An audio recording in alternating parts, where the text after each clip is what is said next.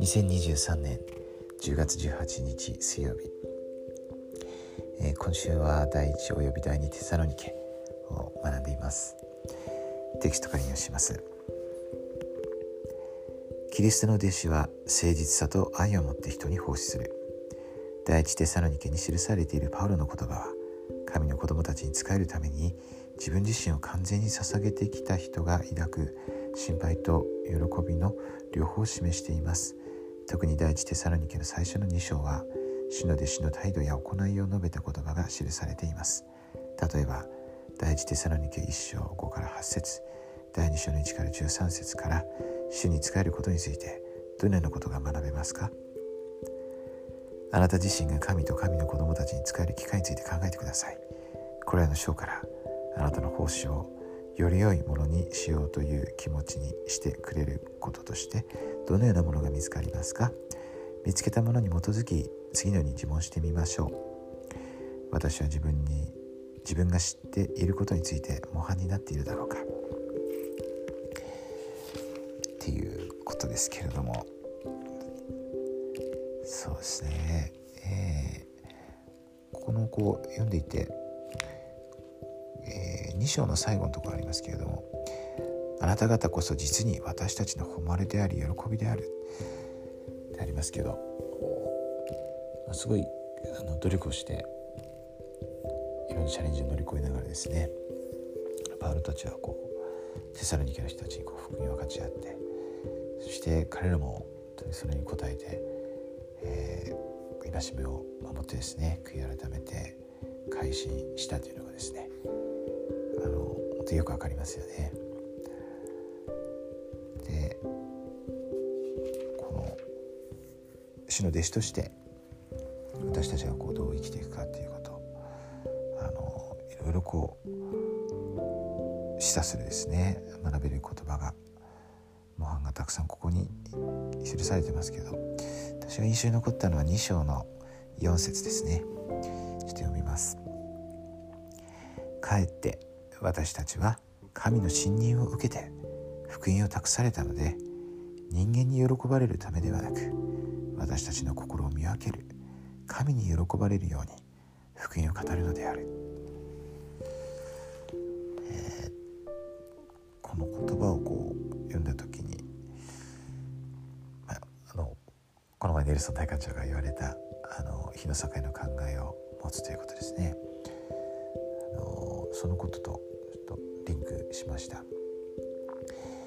ぱり私たちに必要なのは、さらに天の父様に、そしてイエス様に焦点を合わせるということですよね。ろくろの中心にこの粘土を置くことによって美しいですね、器や陶器が作られるように、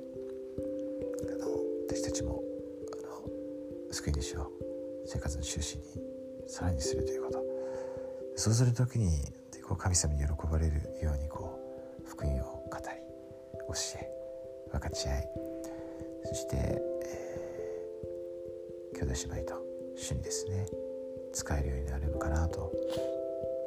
そんなことをすごく感じました。そして自分に必要だなと思いました。本当にいろんなことが毎日起こります。そして世界でもね起こってますけれども、本当に福音はすごく美しくてシンプルなものですね。そして本当に神様の愛は不変でいつもそこにあって、それは海のように深い宇宙のようにですね広大で計り知れないものですね。無限です。そしてイエス様の贖いもそうですね。私たちの本当に理解を超えたものですけれども、それは本当に実在して、そして私たちはその祝福、恵みをいつも受けることができます。今日一日私たちはこのパウロの本当に素晴らしい模範、このテサロニケの兄弟姉妹たちが示した模範に、従うことができますね。神様の御心を求めて、それに従うことができますように。そして、この人生はこの地上だけで終わらないですね。私も人生の中で何回か結構引っ越しはしてるんですけれども、死ぬということは本当に次の場所にですね引っ越しするようなものだといつも思います。そしてそこがですね、日の境なのか月の境なのか星の境なのかで、それを決めるのは今ですね。で、私たちが心から悔い改めて主を信じて日の境の律法に従って聖約の道を歩んでいくときに、本当に素晴らしいことが起こります。そのことを心から明かします。天のお父様生きておられます。私たちのことを深く愛しておられます。私たちは彼の息子であり娘です。それは永遠に変わらないです。イエス・キリスト様は私たちの救い主、贖い主です。生きておられます。松井聖とイエス・キリスト教会は彼の教会です。そしてそう遠くない日に大いなる栄光を携えて、すべての天使たちと共にこの地上に再降臨されます。主の人、それを言っていますけれども、それは栄光に満ちた本当に素晴らしいですね。すべての預言者たちが、生徒たちがそのことを喜び待ち望み、そして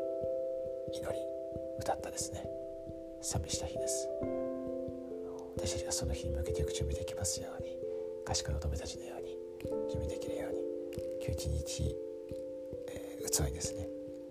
清い油を一滴一滴蓄えることできますよ。そして喜んで、本当に喜んで、